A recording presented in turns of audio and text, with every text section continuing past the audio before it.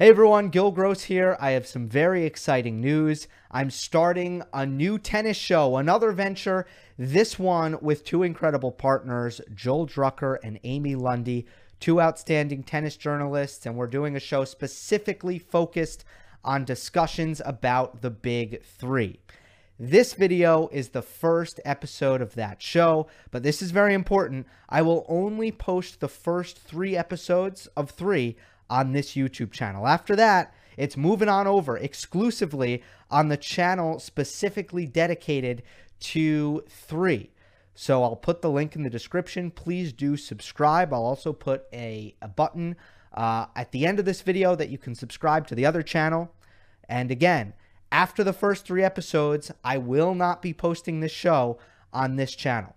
So our first episode is about a man who didn't quite make the title of the show. We're talking about Andy Murray, and I think you're going to enjoy it. Welcome to 3, a show about Federer, Nadal, and Djokovic. I'm Gil Gross, host of Monday Match Analysis with two outstanding tennis journalists, Joel Drucker and Amy Lundy, and this is the first episode of our show where, although it's a show about the Big Three, we're going to talk about a guy who was considered to be in the Big Four, right? There were some years there where you would call it a Big Four, correct? Yeah, there was some, well. Never, No, Amy. Never in Amy's mind. Never. Look at Amy. Never. Well, I mean, you of all people, Joel, you've got to have historical perspective. I mean, Boris Becker won 6, Andy's won 3.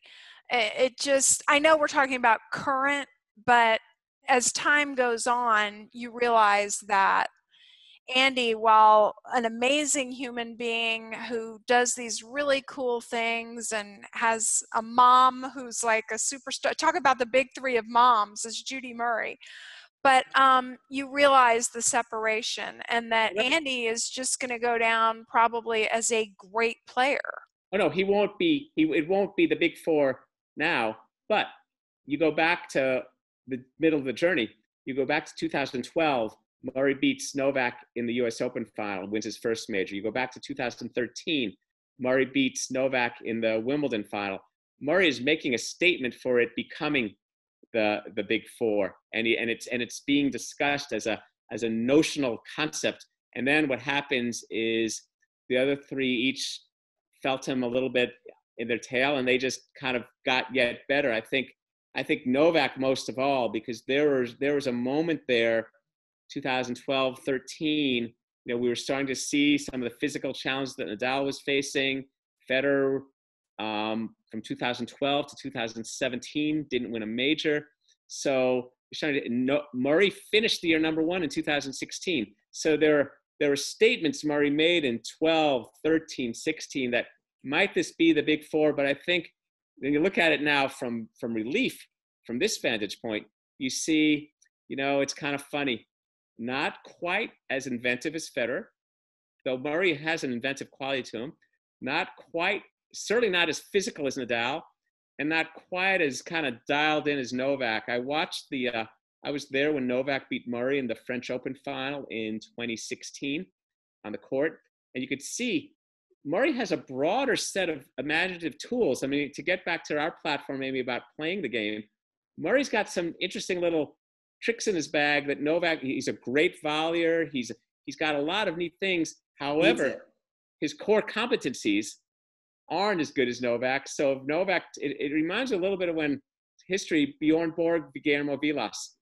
And Vilas had some shot making, some lefty things, some spark, and Murray shows some of that too. But when you get back to the core blocking and tackling, and Novak, he ended up just kind of, you just really can't do enough to praise the way Novak Djokovic has continued to kind of invest in his R&D and improvement, and doing it amid the 2 titans in Federer and Nadal, as well as the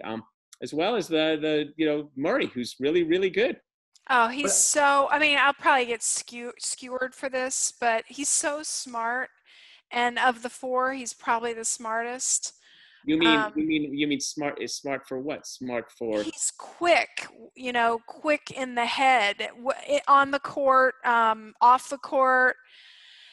He figures out a way to win. He outthinks his opponents. he just has an incredible command out there. Uh, you know, off the court, he would never do something like Novak just did. You know, he's just too socially aware. But sometimes it's better not to have all that, I think. And as aware as Murray was of everything going on the court, he was also probably aware of the skills that he didn't have. So I would call him a very smart, almost overachiever. And yet at the same time, he still can't hang with the three. Well, actually, I got one for you, Amy. You covered the Atlanta Braves, a great baseball team in their heyday, and they had a tremendous pitching staff. And so in a way, is Murray kind of like a fantastic third starter? You know, it's like a baseball team. Sometimes a pitching rotation has one or two guys who are just kind of like, they are the aces, you know, like way back.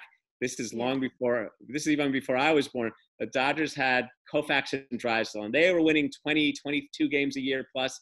But then there's that third starter who it's in the Braves rotation. You had Smoltz and Glavine and Maddox, and then they always had that amazing fourth starter like Avery. Maybe he's the Avery, but the difference is that Murray will be a Hall of Famer.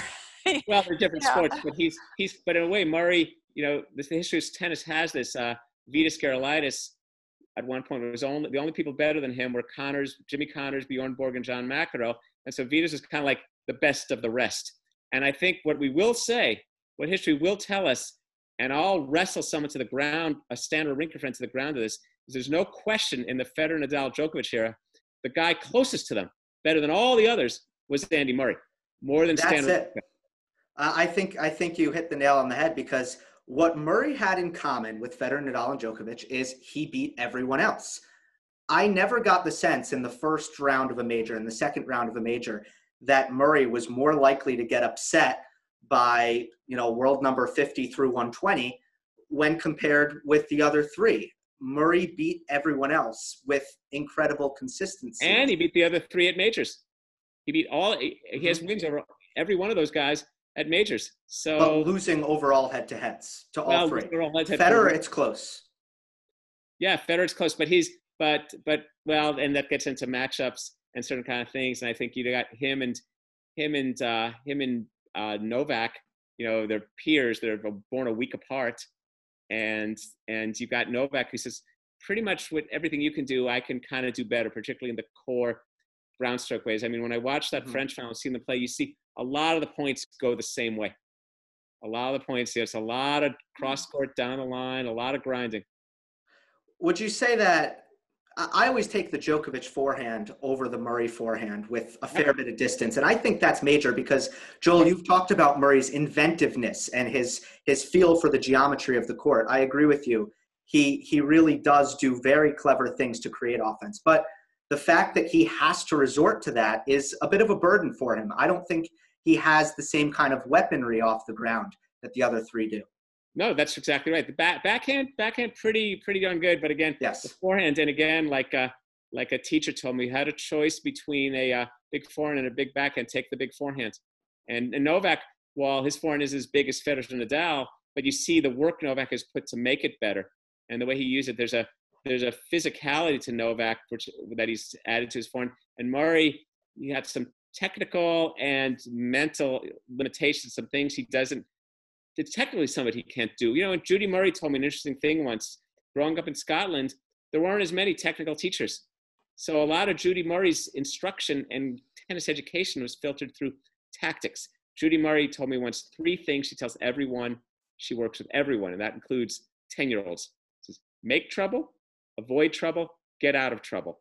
And you could see from a very early age, Andy Murray had this tactical mind, the gears clicking, like, how do I make this guy do what he doesn't want to do? I mean, that's why I think, Amy, I brought up the third and you brought up the fourth starter. Like the guy, I don't quite have the fastball. I may not even have the slider. So I got to just, and it's not a junk ball pitcher, but it's like I got to just be a little more versatile here.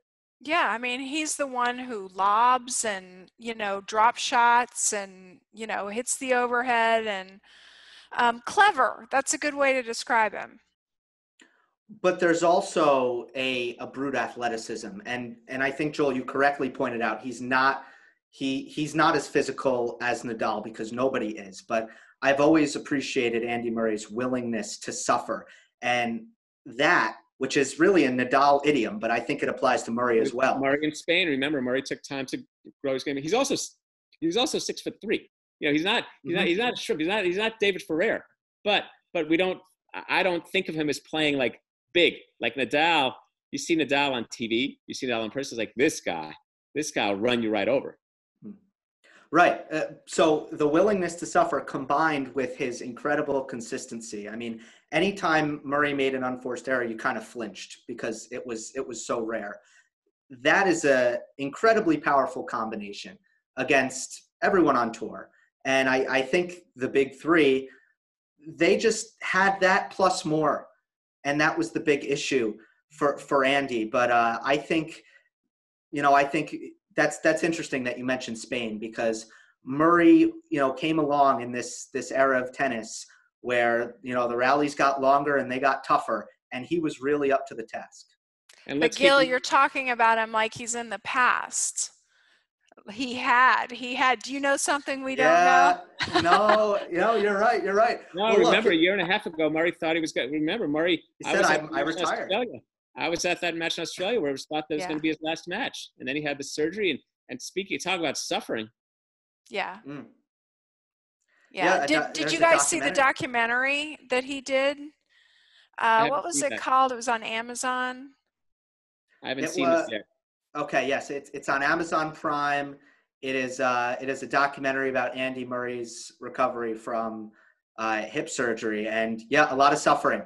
Can confirm a lot of suffering in that. I got something that's interesting on Murray. It's funny. Murray's the one who most arrived with what I'll call the cultural agenda, because the British hope, the Fred Perry drought, all the hopes of a nation. And I remember, God, and I know working how many things I've written in television and in print about the possibility of Andy Murray at least achieving the breakthroughs. He had a lot of external cultural baggage attached to him. And yet now that the mission is accomplished, he has, compared to the other three, far less of that around him. It's pretty much business with Andy Murray. I don't mean he's business-like. I just mean it's pretty much the tennis and his life. He doesn't, like you said, he doesn't commit faux pas around, get himself into trouble around certain statements or things. He's not, he doesn't have the halo worldwide that someone like Federer has. It's fun. There's a certain no-nonsense quality to him that's very appealing. Yeah, I think the documentary is called Resurfacing. It was the double entendre with the hip. So he may resurface, after all this. He may, I know he had some injury recently, but he may, come back and win a slam, surprise us all. The fact that he won Antwerp last fall was incredibly impressive. I mean, that was an effort, yeah. Yeah, he beat Wawrinka in that tournament, if my memory serves me, and he looked really good. So it will be interesting to see if Andy Murray writes a new chapter, which is filled with success. He's talked about he has a new perspective on who he is as an athlete, because I think he said, look, I took a lot of stuff for granted. I traveled the world and I never took the time to appreciate what my life is until I had to step away. Well, we'll see how many museum trips these guys make now that they have this new perspective, and how many cafes and youth hostels they stay at too.